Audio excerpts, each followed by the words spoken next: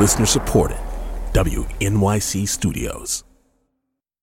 Hey, it's Latif from Radiolab. Our goal with each episode is to make you think, how did I live this long and not know that? Radiolab, adventures on the edge of what we think we know. Listen wherever you get podcasts.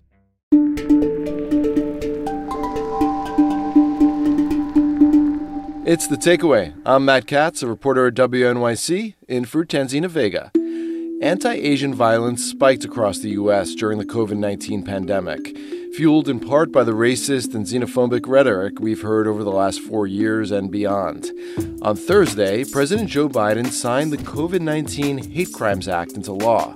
It aims to address the uptick in hate crimes targeting the Asian American and Pacific Islander population. All of this hate hides in plain sight.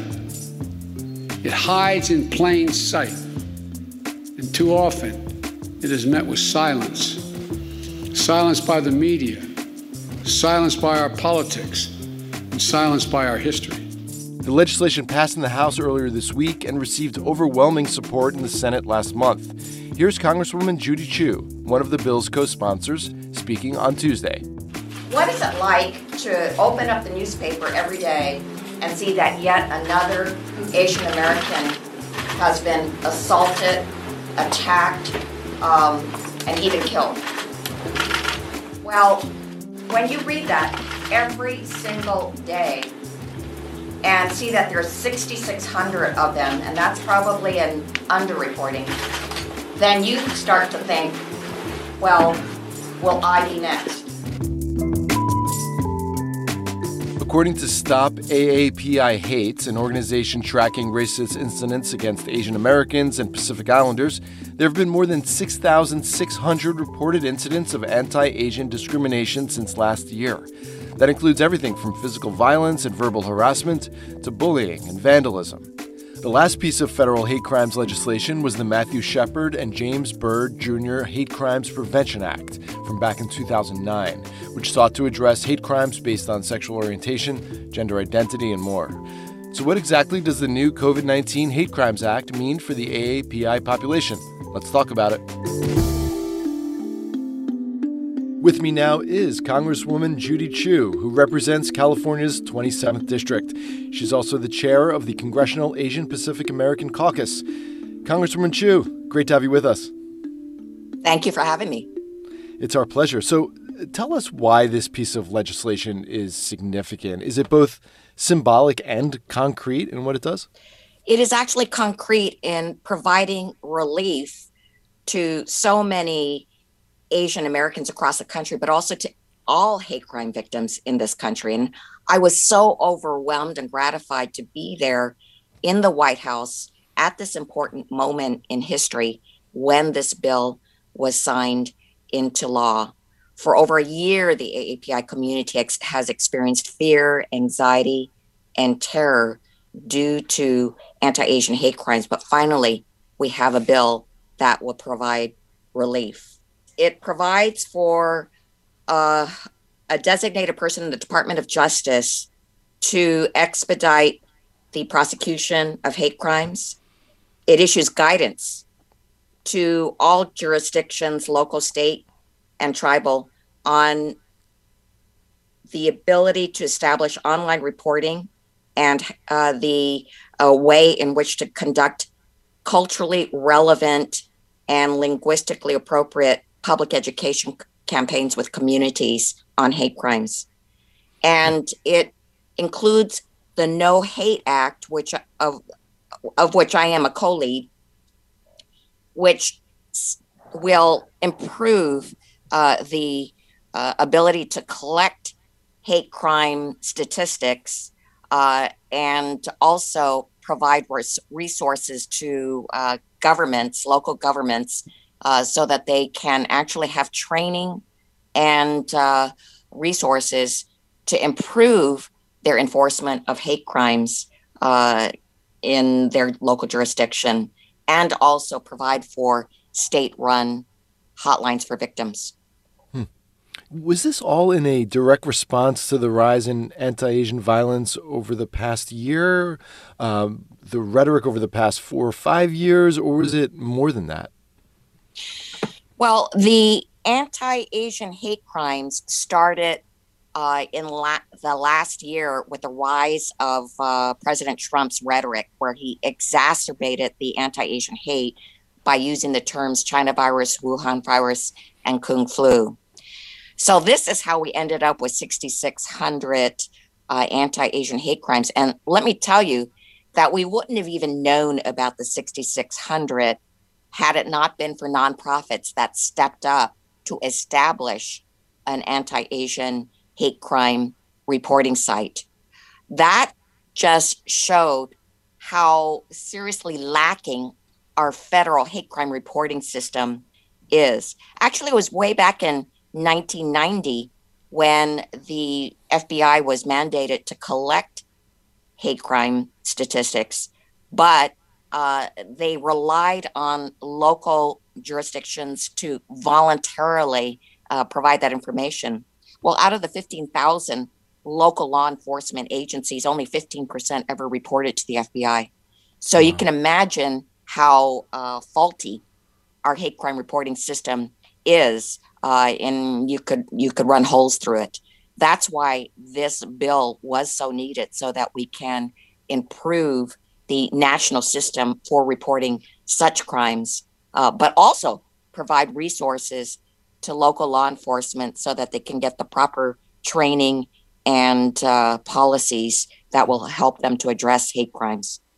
Yeah, part of this just seems to be getting a handle on how big of a problem this is. We don't even really know how often this happens, right? We do not. And if you don't have accurate statistics, then you don't know how to solve the problem. And just to demonstrate how bad the system was, Khalid Jabara and Heather Heyer's families were there yesterday. Heather Heyer was killed by the white supremacists in Charlottesville, and Khalid Jabara was killed by his next door neighbor who hated him because he was Arab. And the local jurisdiction never reported this to the FBI as a hate crime. Wow. You know, one limitation here seems to be how Congress defines a hate crime. The majority of recent incidents against the AAPI population, as I understand it, have been verbal harassment, which isn't necessarily a hate crime, right? It is not. And in fact, most of the 6,600 hate crimes and incidents are really hate incidents where it's a verbal assault of some sort. But I think we have to have some ability to also track the hate incidents and stop the law enforcement personnel from just turning away somebody who's the victim of a terrible verbal assault and say, I can't do anything for you. We need to have some way of also tracking that. And that's what I hope that this hate crime bill will do. A number of Asian American, also LGBTQ organizations, including Stop AAPI Hate, have raised concerns about the new hate crime legislation, saying that it doesn't get at the root cause of the violence. Is there legislation that can tackle the root cause of these hate crimes and hate incidents? President Biden was so passionate yesterday and so eloquent in talking about what the root cause is, which is our attitudes. It is our desire to deal with hate crimes and to have communication and understanding of one another. The root cause has to do with how we interact with each other in the society. And the change starts when people at the very top say stop to this hate. And President Biden did that, which, by the way, was a sea change from, of course, the previous year, in which the president actually exacerbated the hate crimes that were occurring against AAPIs. And in fact, we tried to have some communication with President Trump and tried to meet with the Department of Justice for an entire year, but were ignored. So President Biden changed things tremendously when he came in and expressed his strong condemnation of hate crimes and also the resources of the Department of Justice in addressing this. So from the very top, he changed things. And what we need to do as a nation is respond to that strong call to stop these hate crimes, not only against AAPIs, but against anybody who is the victim of scapegoating and blaming in this country. 63 Republicans in the House did not vote in favor of this bill. What was their justification, and what were your conversations with them like about this? Yes, it was very disturbing. They said things like hate crimes should not be distinguished from other crimes. They should be just treated like any crime. And there was also some who said that this turns the federal government into the speech police, giving the government sweeping authority to decide what counts as offensive speech. Actually, it didn't expand the authority of the federal government to monitor police. So this person was greatly mistaken. And then there were those who just didn't want to vote for it because of the implication that it would blame Trump. But actually, the bill doesn't mention Trump in any way. So that was not a legitimate complaint that they should have had. Before I let you go, Congresswoman, can you just describe how Asian Americans in this country right now are feeling? Are they changing their behavior because out of concern that they could be beaten up or attacked on the streets? And what's it like? So for the whole past year, there have been these terrible attacks and assaults reported. But in this last year, there were even more assaults against the elderly, against the vulnerable, against 2 elderly Asian women sitting at a bus stop in San Francisco when a man attacks them, stabbing them with knives in the chest, requiring the 84-year-old to go to the hospital and get surgery. This is the kind of thing that is terrorizing the community. People are concerned for their grandmothers and grandfathers, but they also have been waking up every day saying, will I be next?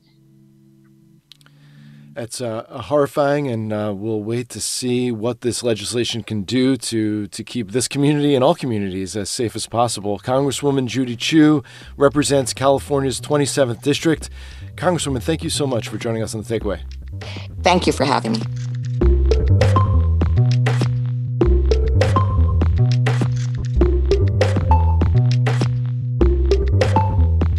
Earlier this week, New York Attorney General Letitia James said her office will be investigating former President Trump's business dealings in a criminal capacity. James was already doing a civil investigation, but the criminal probe means the AG's office will work alongside the Manhattan District Attorney to investigate possible fraud committed by the Trump Organization. For more on this and to explain what it all could mean for the former president is my colleague Andrea Bernstein, co-host of WNYC's Trump Inc. and author of American Oligarchs, The Kushners, the Trumps, and the Marriage of Money and Power. Andrea, welcome back to The Takeaway. So great to talk to you, Matt. So, Andrea, before we get started, can you give us a little insight into the background of this investigation? Remind us how we got here. Yeah, so there are these 2 investigations that have been going on in New York since basically 2018. 2018 was when Michael Cohen, Donald Trump's former personal attorney, pleaded guilty in federal court to paying hush money payments to 2 women who alleged that they'd had affairs with Donald Trump before he was president.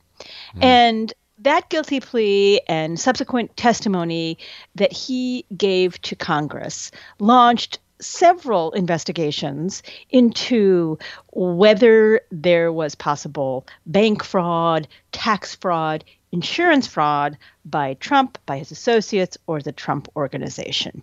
So initially, after it became clear that federal prosecutors were not going to indict the president, the Manhattan DA, sometime after Michael Cohen's testimony in 2018, began digging into his business records. So if, in fact, Donald Trump was aware that his company was paying Michael Cohen what they called a retainer for what was actually hush money that could be a felony in New York. So they began looking at that. And as they began unraveling, they began to suspect that there might be some kind of insurance fraud or tax fraud, because Trump, it appeared, was giving different numbers to various authorities and regulators depending on what would be in his financial interests. So, for example, when he had to pay taxes, he would downplay the value and the income on certain properties.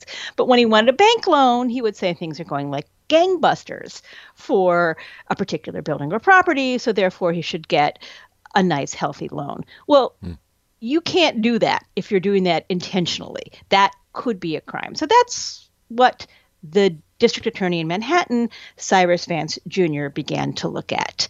Separately, the New York Attorney General began looking at these claims of whether Donald Trump underpaid his New York taxes, which would be a civil case. So if the Attorney General could prove that there was evidence that Donald Trump had intentionally done this kind of evaluation scheme, there could have been a requirement by a judge that Trump or his business pay back the taxes that they underpaid. So that would be a civil case, and that was going along.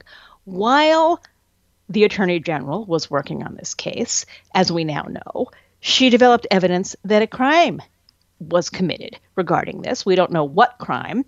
There's been a suggestion that she's using a tool that is available in New York called the Martin Act, which allows attorneys general in New York to broadly investigate businesses for potential crimes.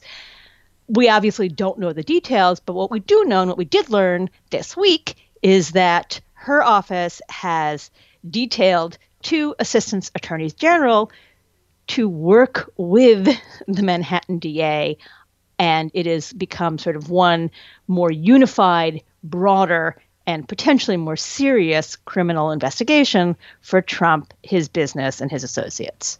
Is that unusual that these 2 different law enforcement agencies would be working together? Yeah, it's pretty unusual. I mean, in public, the New York Attorney General and the Manhattan DA sort of always suggest, and this is going back through the ages, it's not these particular individuals suggest, oh, yes, we're working together. But when you probe them privately, you detect rivalry. Different offices want different credits. The Attorney General is an elected statewide office. If you look at where previous attorneys general of New York have gone, many of them have gone to the governor's office. For example, our current governor, Andrew Cuomo, was attorney general before he was governor. So that is a sort of highly politicized office, and there's a lot of sensitivities about who gets credit for what.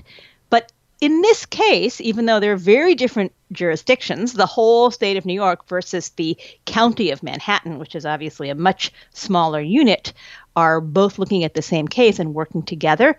And that is something that we really have not seen a lot of over the years. Now, I should say that this case is like nothing that anybody can ever remember in New York. It's incredibly complicated. Cyrus Vance tried for 2 years, eventually successfully, had to go to the Supreme Court twice to get Donald Trump's tax returns and related tax records. There's a lot to go through there. So there's a lot of documents to go through. And then these are complicated criminal cases. So there is a chain of evidence that has to be understood, maintained. Intent has to be proved. There are many, many hurdles. So what a number of people who have worked in these offices have said to us is that this is a force multiplier. This will allow pooling their knowledge and for a more careful examination of the evidence and whether it supports criminal charges. And is there also a civil investigation still going on as well? Are these 2 things happening concurrently, the civil and criminal cases? Yes, that's correct. So the civil case would be, the remedy in the civil case would be pay New York money if Donald Trump misrepresented what he owed in New York taxes. A criminal case carries with it potential jail time, prison time. Now, we know from because Donald Trump sued Cy Vance, the DA, to try to keep him from getting the tax records. We know a lot about the case. Normally, we wouldn't. Normally, it would be behind grand jury secrecy laws and other secrecy laws, and we wouldn't know anything. But we know that one of the crimes that the DA is looking at is a B felony in New York, which carries very significant prison time if it were applied to an individual. So it's a very serious and major case that they're looking at right now. All right. So, Andrew, what has Trump's reaction been? I know I haven't seen him tweet anything because he's not allowed to tweet anything right now, but I imagine he's fuming over this. Yes. So initially, the Trump Organization and Trump did not respond, save for a montage of video clips that Eric Trump turned over to the Washington Post, which were Letitia James basically speaking before she was elected as Attorney General about the importance of holding Trump to legal account. And obviously, even before Trump was president and while he was president, this has been something that the New York Attorney General has worked on. There have been two very high-profile cases that the Attorney General worked on. One was the Trump University case, and then one was the Trump Foundation case. And in both cases, the Trump Organization was required to pay money to New York State. So when she was running for office, she expressed her commitment to pursuing these kinds of cases. And the Trump family has used this to express that this is an illegitimate investigation. After this news came out, Trump did post a statement on his website, and it said, quote, "If you can run for a prosecutor's office pledging to take out your enemies and be elected to that job by partisan voters who wish to enact political retribution, then we are no longer a free constitutional democracy." And of course, Trump himself has been accused of, when he was president, trying to use the Justice Department to enact political retribution.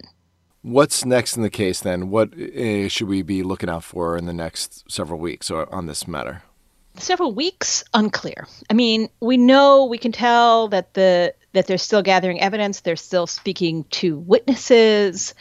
There is continued pressure on the chief operating officer of the Trump Organization, Allen Weisselberg. He's denied any wrongdoing, but there has been a very close look at his finances and the finances of Weisselberg's family. And a number of people that I've spoken to who used to work in the Manhattan DA's office have said that they expect that putting pressure on Weisselberg would be the standard way to go when you're trying to put together a case against Trump. Because, of course, in these criminal cases, you have to prove that there was intent. You have to prove that these valuation differences were done deliberately. And because Trump doesn't use email, the easiest way to do that is through witness testimony about what Trump understood if there's not written documentation. So we know they're looking for that. At some point, there could be an indictment. Now, there's some clocks running out. And again, we know this from the DA himself, because when he was arguing his case, he said the statutes of limitation are going to run out. So they begin to run out soon. And after all, Trump was elected in 2016, and we're coming up on the 5th anniversary of that.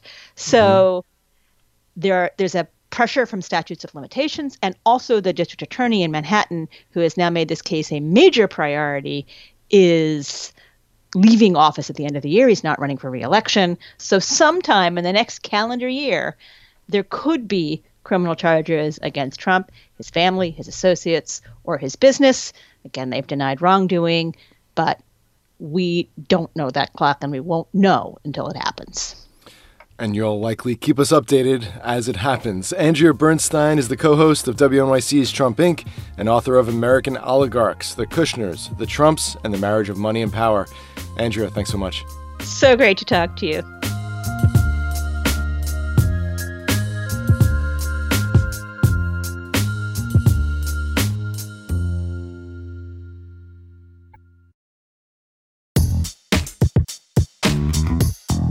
We're going to take some time the rest of this hour trying to understand the happenings in Congress this week over the formation of a bipartisan commission to investigate the January 6th attack on the Capitol. The idea to form a commission in the style of the one that investigated the 9/11 attacks has been fraught since day one. Democrats are in favor, and Republicans are, for the most part, staunchly opposed. But last Friday marked a breakthrough moment when a group of House Democrats and Republicans announced they had reached a deal. This rare kumbaya moment, however, was short-lived. By Tuesday, 4 days later, Republican leader Kevin McCarthy came out against the commission. He spoke to the press later in the week about it. That's the type of work we want to make sure done, that it never happens again, that those who participated and caused it should be held accountable, and that we secure this Capitol and we don't play politics with it. I just think a Pelosi commission is a lot of politics. Some saw the move as throwing fellow Republican Representative John Katko under the bus. I strongly believe this is a fair and necessary legislation. I encourage all members, Republicans and Democrats alike, to put down their swords for once, just for once, and support this bill. Katko helped negotiate the deal. This pivot may have dashed hopes for a truly bipartisan vote, and Speaker Nancy Pelosi lamented the situation this week. I don't know. You'll have to ask them what they're afraid of. You have to ask them, but it sounds like they're afraid of the truth, and that's most unfortunate. But hopefully they'll get used to the idea that the American people want us to find the truth. And before the bill came up for a vote, the House was filled with passionate debate. One question encompasses everything. What happened? A truth-telling commission will set the record straight. The crisis at our border is unlike anything we've ever seen. Democrats would rather spend $2 billion on a wall around this building in D.C. This bill is not about politics. It's not about settling scores. It's about ensuring that every person who comes onto the Capitol grounds is safe and is protected. You see, what's going to happen with the January 6th commission is the media is going to use this to smear Trump supporters and President Trump for the next few years. There's been an active effort to whitewash and rewrite the shameful events of that day to avoid accountability and turn away from difficult truths. Nevertheless, after hours of speeches and debate, the House voted in favor of the commission. On this vote, the yeas are 252, the nays are 175. The bill is passed. Just 35 Republicans voted to support it. In fact, Congressman Greg Pence, brother of former Vice President Mike Pence, voted against the bill. If you remember, some insurrectionists chanted, "Hang Mike Pence," during the attack on the Capitol.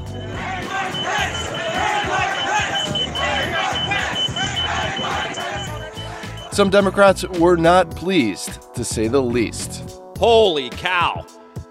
Incoherence. No idea what you're talking about. Benghazi, you guys chased the former Secretary of State all over the country, spent millions of dollars. We have people scaling the Capitol, hitting the Capitol Police with lead pipes across the head, and we can't get bipartisanship. House Democrat Tim Ryan from Ohio. What else has to happen in this country? Cops. This is a slap in the face to every rank and file cop in the United States. If we're going to take on China, if we're going to rebuild the country, if we're going to reverse climate change, we need two political parties in this country that are both living in reality, and you ain't one of them. Senate Majority Leader Chuck Schumer vowed to bring the bill up for a vote in the Senate. I will put the January 6th commission legislation on the floor of the Senate for a vote, period. Republicans can let their constituents know, are they on the side of truth? Or do they want to cover up for the insurrectionists and for Donald Trump? I've made the decision to oppose the House Democrats' slanted and unbalanced proposal for another commission to study the events of January the 6th. With me now is Tom Kean, chair of the 9/11 Commission and former New Jersey governor. He's a Republican, for context. Governor Kean, nice to speak with you again, and welcome to the show. Thank you very much. Good to be with you. Also here is Nick Fandos, congressional correspondent for the New York Times. Nick, welcome back to The Takeaway.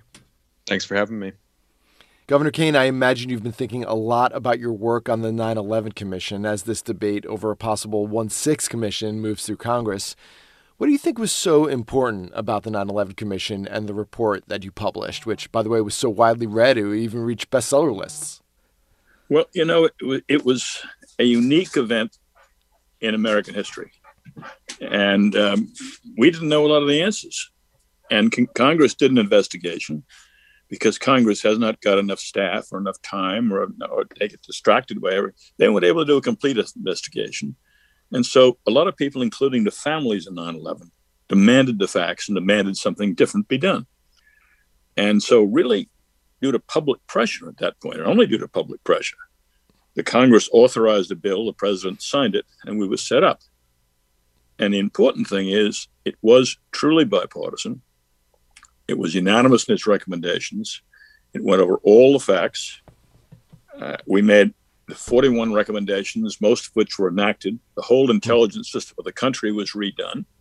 And we haven't had an attack of that kind or even contemplated an attack of that time since. So it was a successful committee, supported at the end by like 85% and 90% of the American people. So it worked. The bottom line is, if it's an important event, you can do this, and it works. Given that, Governor Kane, how do you think Congress should proceed in terms of establishing a similar kind of bipartisan commission to look into the January 6th attack? Well, I think this is an important enough event. The first time something's happened to the Capitol since 1814. So this is important enough. So we need answers that we haven't got right now. How wide was the conspiracy? Who was involved? Was there a conspiracy? Was it just a riot? I mean, what were the facts? I don't think the American people really know that yet.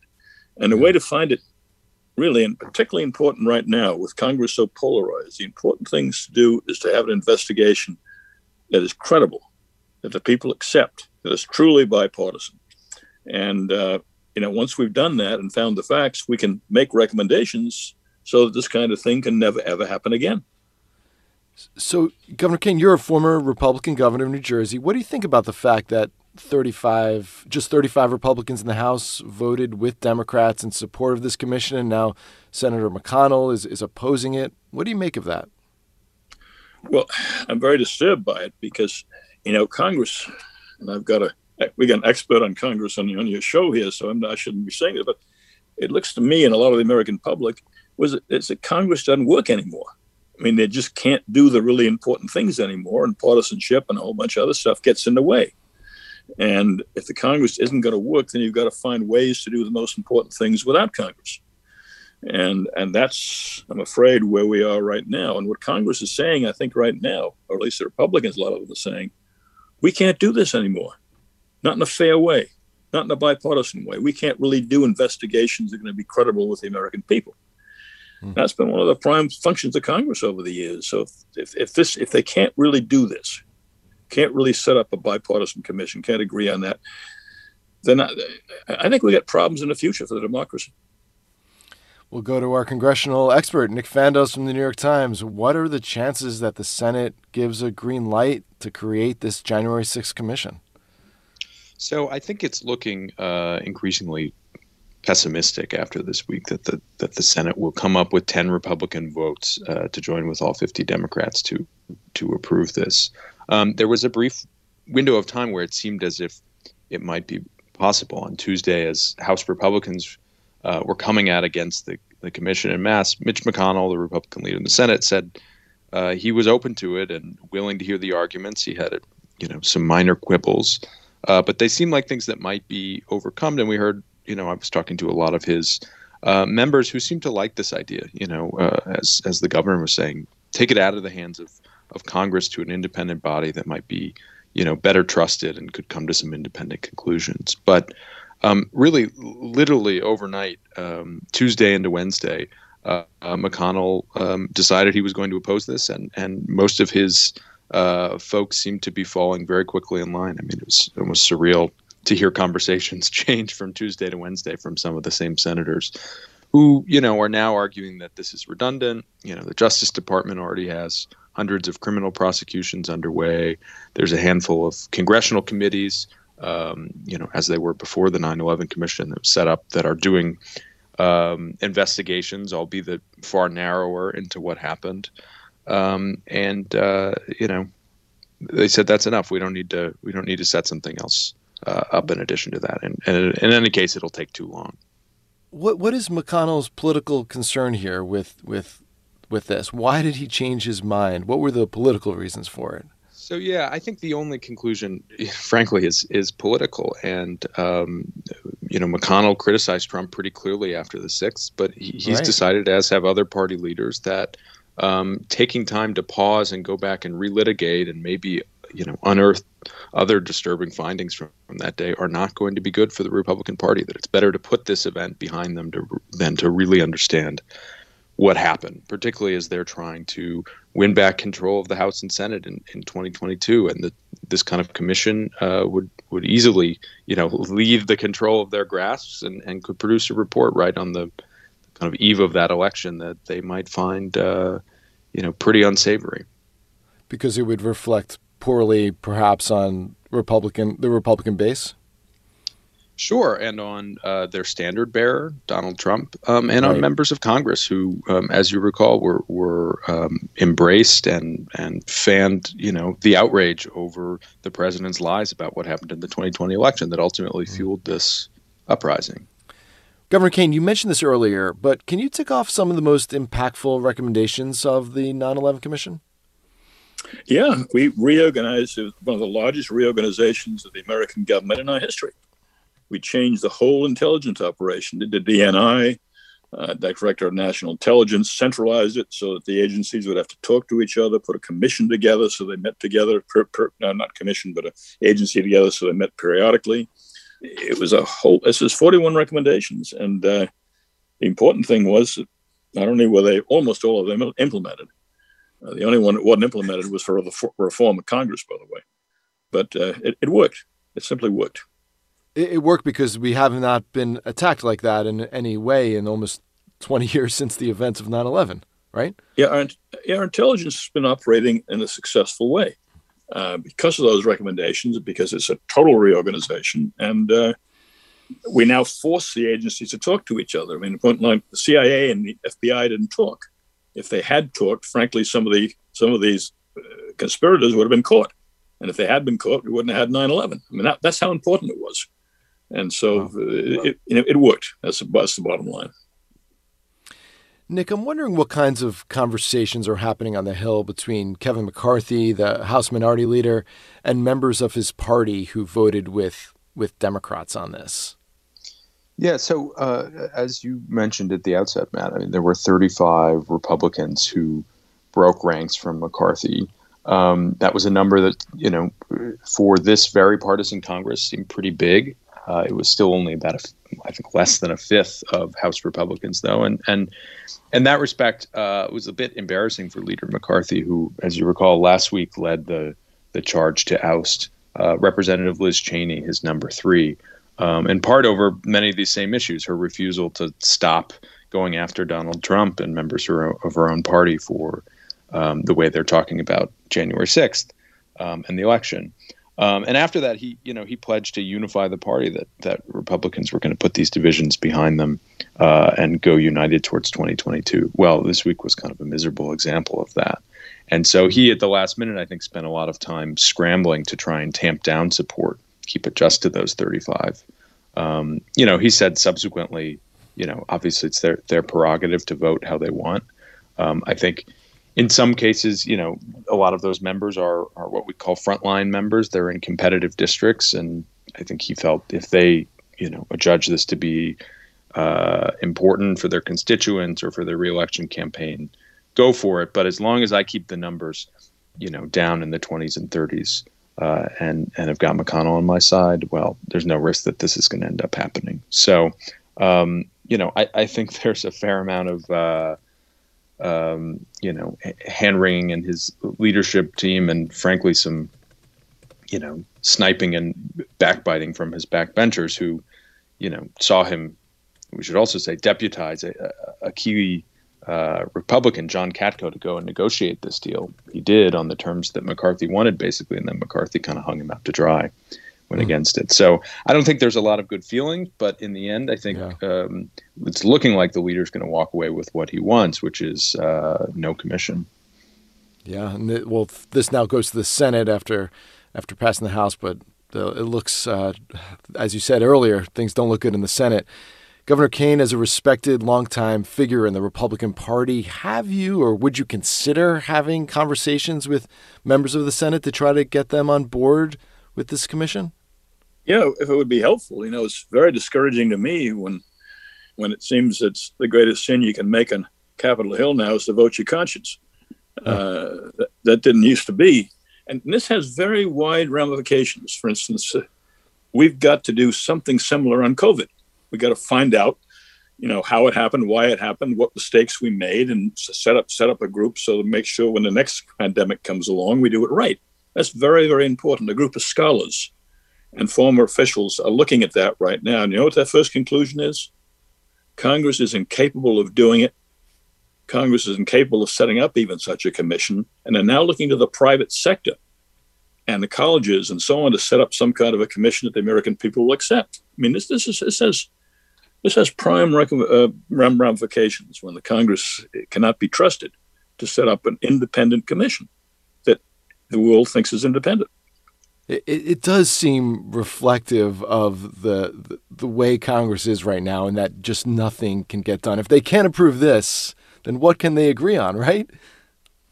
Well, that's looking at outside of now. Again, we're talking to an expert on Congress. So we know a lot more than I do, but it just from somebody who's been around government for a long time, and his father served in Congress for a number of years. My father in it for 20. I love Congress. I've always respected Congress, but that respect is getting harder and harder to maintain, frankly, by a lot of people like me who are looking at it from the outside, because it doesn't seem to be able to do the most important things that the American people find necessary.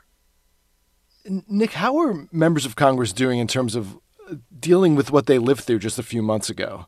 I mean, are they still, feeling the effects of that trauma, the attack on their where they work? They were hiding under their desks. I mean, how are they? Are they still talking about that?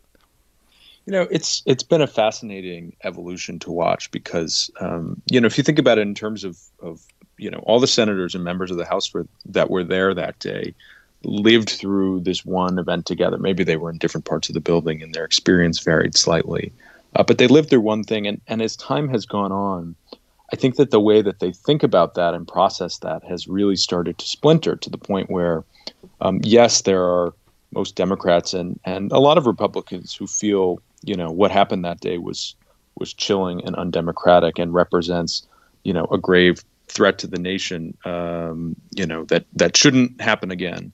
But there are also, a growing number of Republicans, particularly in the House, we've seen who, and some in the Senate, Senator Ron Johnson, most recently of Wisconsin, who seem to be, rewriting or reframing the narrative of what happened that day, saying this was not an insurrection, saying there was one member of the House who compared it to an average tourist visit to the building, who are now complaining that the Department of Justice is harassing and unfairly treating people who just came to protest peacefully, who they've now arrested or charged in connection to the incident. Now, those cases will play out, and those people are innocent until proven guilty. But it's a pretty stark turnabout, given how much of this was, as we say, lived through, in real time and place by many of these members, and all played out on live television too. I mean, there's not a lot of room to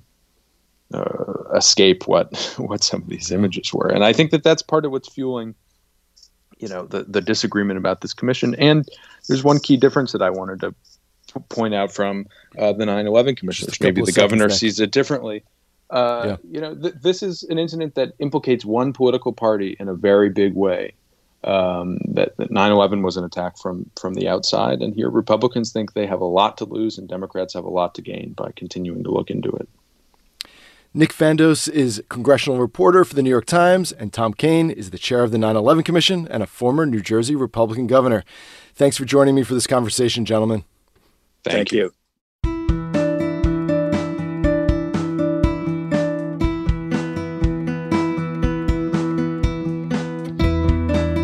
That's a wrap, folks. It's been a pleasure being with you here all week, and I'll be back in the chair on Monday. Before we go, I'd like to give a big shout out to the best production team in radio who puts this show together every day. Vince Fairchild is our broadcast engineer and board op. Jay Cowett is our director and editor. Polly Arungu is our digital editor. And Jackie Martin is our line producer. Amber Hall is our senior producer, and her producer crew is Ethan Oberman, Jose Olivares, Meg Dalton, Patricia Jacob, Lydia McMullen-Laird, David Gable is our executive assistant, and Lee Hill is our EP. Thanks so much for listening. I'm Matt Katz in for Tanzina Vega, and this is The Takeaway.